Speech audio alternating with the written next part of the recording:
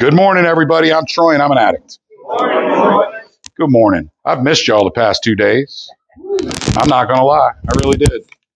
Um, I came in today open-minded, experiencing the little bit of trauma around the rain that was coming down. As I was coming down the road, I thought, Jesus Christ, I hope that place didn't flood, man. Oh, my God. And I pictured you guys pushing them pillows and blankets, trying to keep that water at bay. And I realized that this is a great time for me to talk about overconfidence. Overconfidence. For those of you who don't know, I did have a relapse after 6 years clean. And the reason I had a relapse was overconfidence. Here's my story. I don't like to tell it all the time, but I'm going to tell it today. I had 6 years. My ex-wife told me that, I needed to get better one day. I'll go all the way back. All right. So I'm standing in my living room. I had just put both of my babies to bed. At the time, one was about 17 months old. The other one was about 4 months old. I put them in the crib, and I went out to the dining room table and I sat down and I started smoking crack. I was on a multiple month run. I sat there. My relapse was started at a bachelor party. I had gone to a bachelor party shortly after my middle daughter now was born, and I was standing by the pool table, and the stripper was on the pool table, and everything was just how I wanted it to be right that second. And one of my buddies walked over to the side of the pool table and he laid a bunch of rails out on the diamonds, and he said, "You want a rail?" I had 6 years clean, and I thought to myself, "I got this. I can do one rail." And I walked over and he handed me the straw. I set the straw down. I took my cigarette pack out. I took the cellophane off. I swept it into my cellophane and I said, "Where's the kitchen?"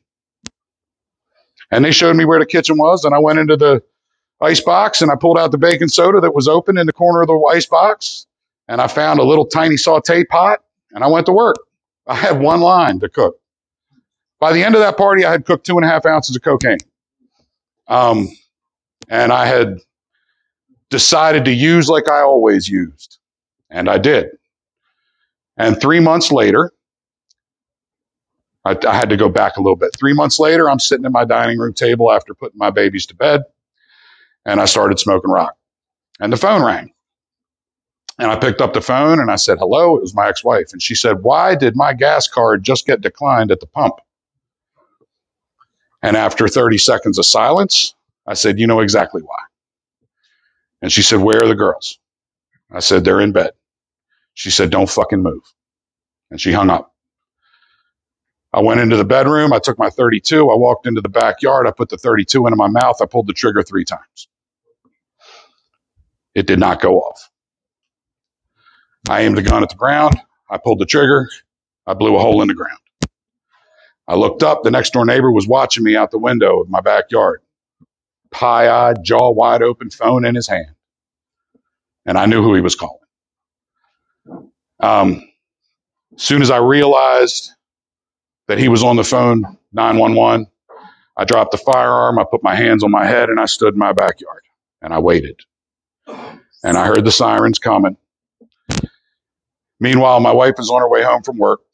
My babies are sleeping in the house. And I had just put my next door neighbor into a trauma that he was not ready to see. Cops got there. As they approached, before they were halfway up the driveway, I said, "Firearms on the ground next to me, sir." They both had their guns drawn. They walked up to me. I had my hands on my head. I motioned with my elbow where the firearm was. They picked the firearm up, emptied it, and put it in the car and cuffed me, took me and put me in the car. Real quick question. Is a suicidal junkie the person to manhandle and throw into the back of a police car? Not even a little bit. So I sat in the back of that police car just counting minutes till somebody killed me, because that's what I wanted to happen. Then my wife pulled in. She and the cops walked into the house while I was in the can, sitting there getting sweaty. And then they both came out. The two officers came out. She walked out to the edge of the porch crying. And she had my youngest baby in her arms. And the cops came over and they opened the door to the car and they said, "Step out." I stepped out. They said, "Wait right here." They went back up on the porch. They talked to her for a few minutes. And then a white van pulled into the driveway. And when the white van pulled into the driveway, I knew I was not going to jail that day. I had been 302. So they put me in the van. They took me to the hospital. A couple hours later, they moved me to a rehab facility. I sat down. I hated where I was. I hated who I was. I hated everything about me and everything around me. And I decided that that day was the last day that I would ever threaten the world with my suicide again. I got very, very, very involved in NA immediately. It saved my life. Anybody ever seen the bumper sticker that says NAIOU1? I had that shirt and I wore it with pride. I got my foundation in the rooms at NA.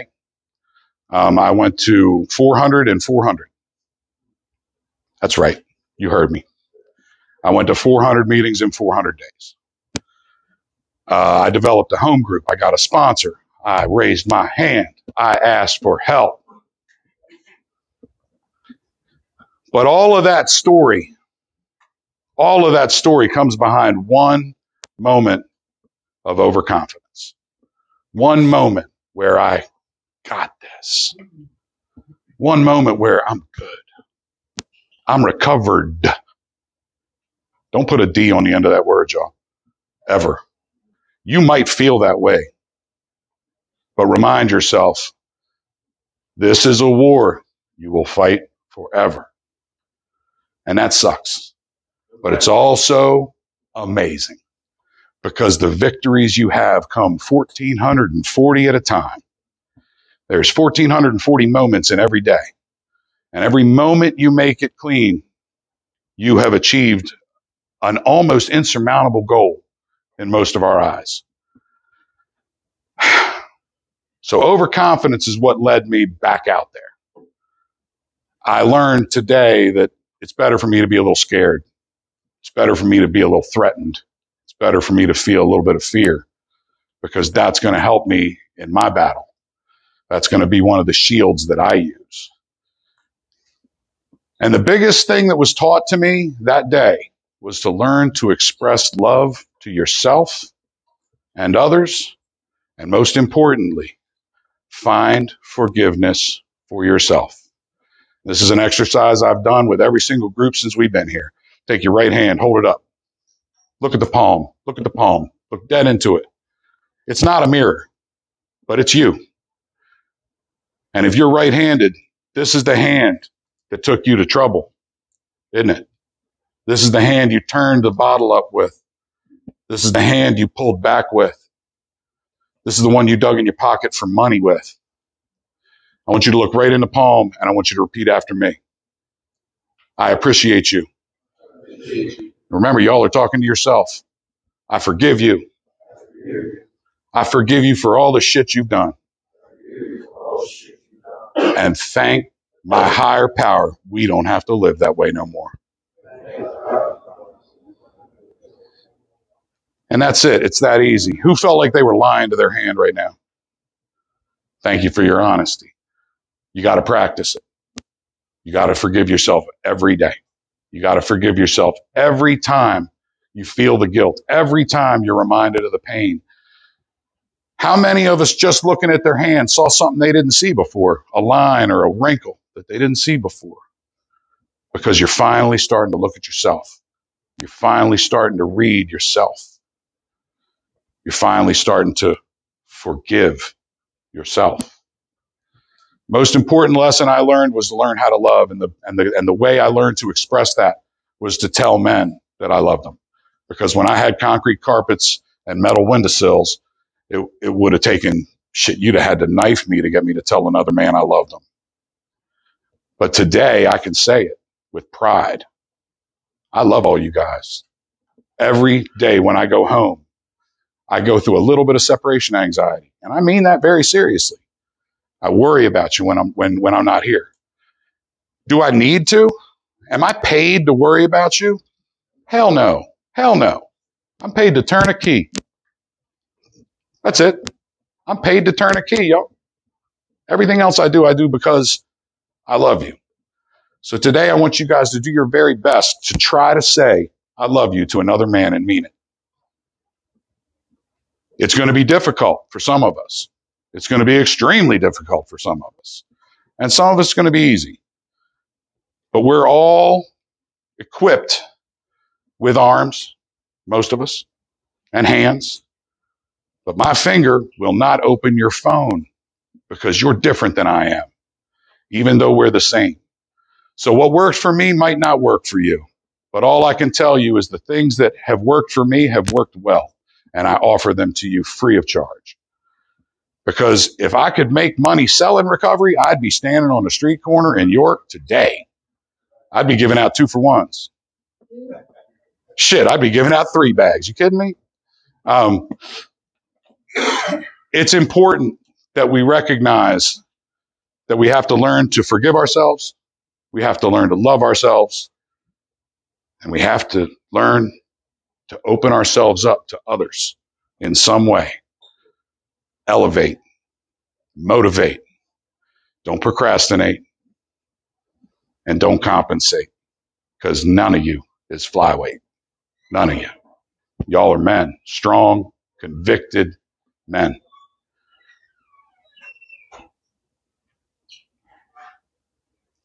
All I can ask you today is to hear my story and know that just because the details in the book are different doesn't mean the ending isn't the same.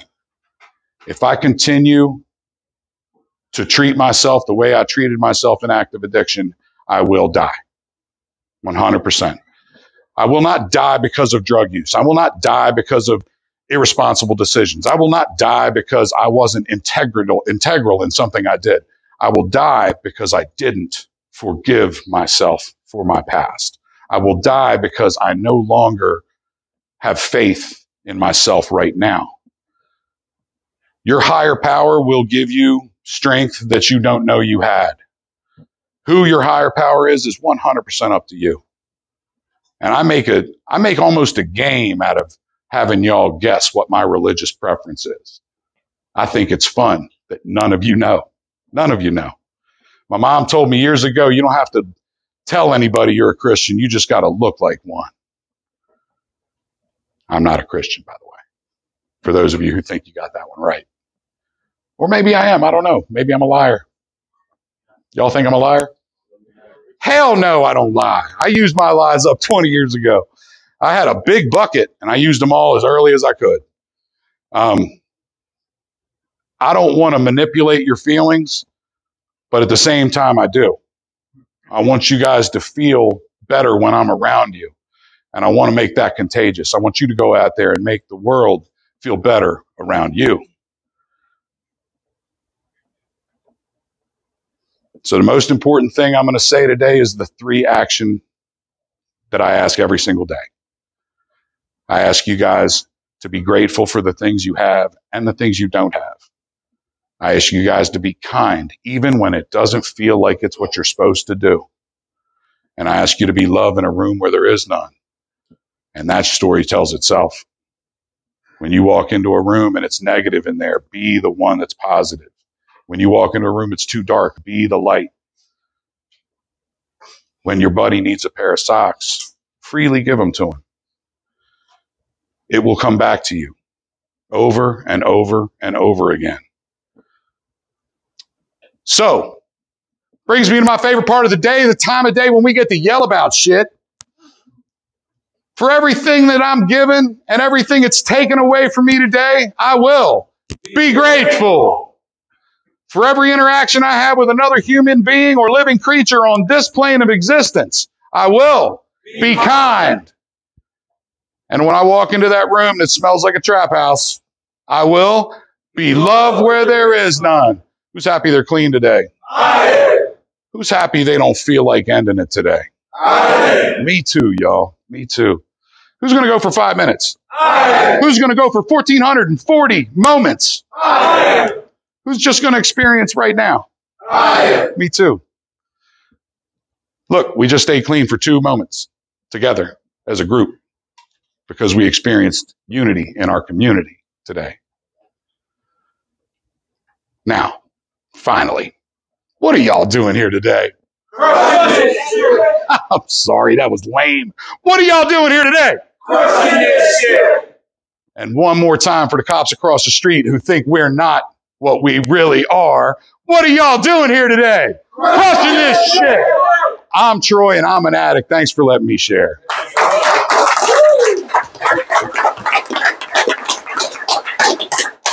And yes, I gave y'all time to smoke about it.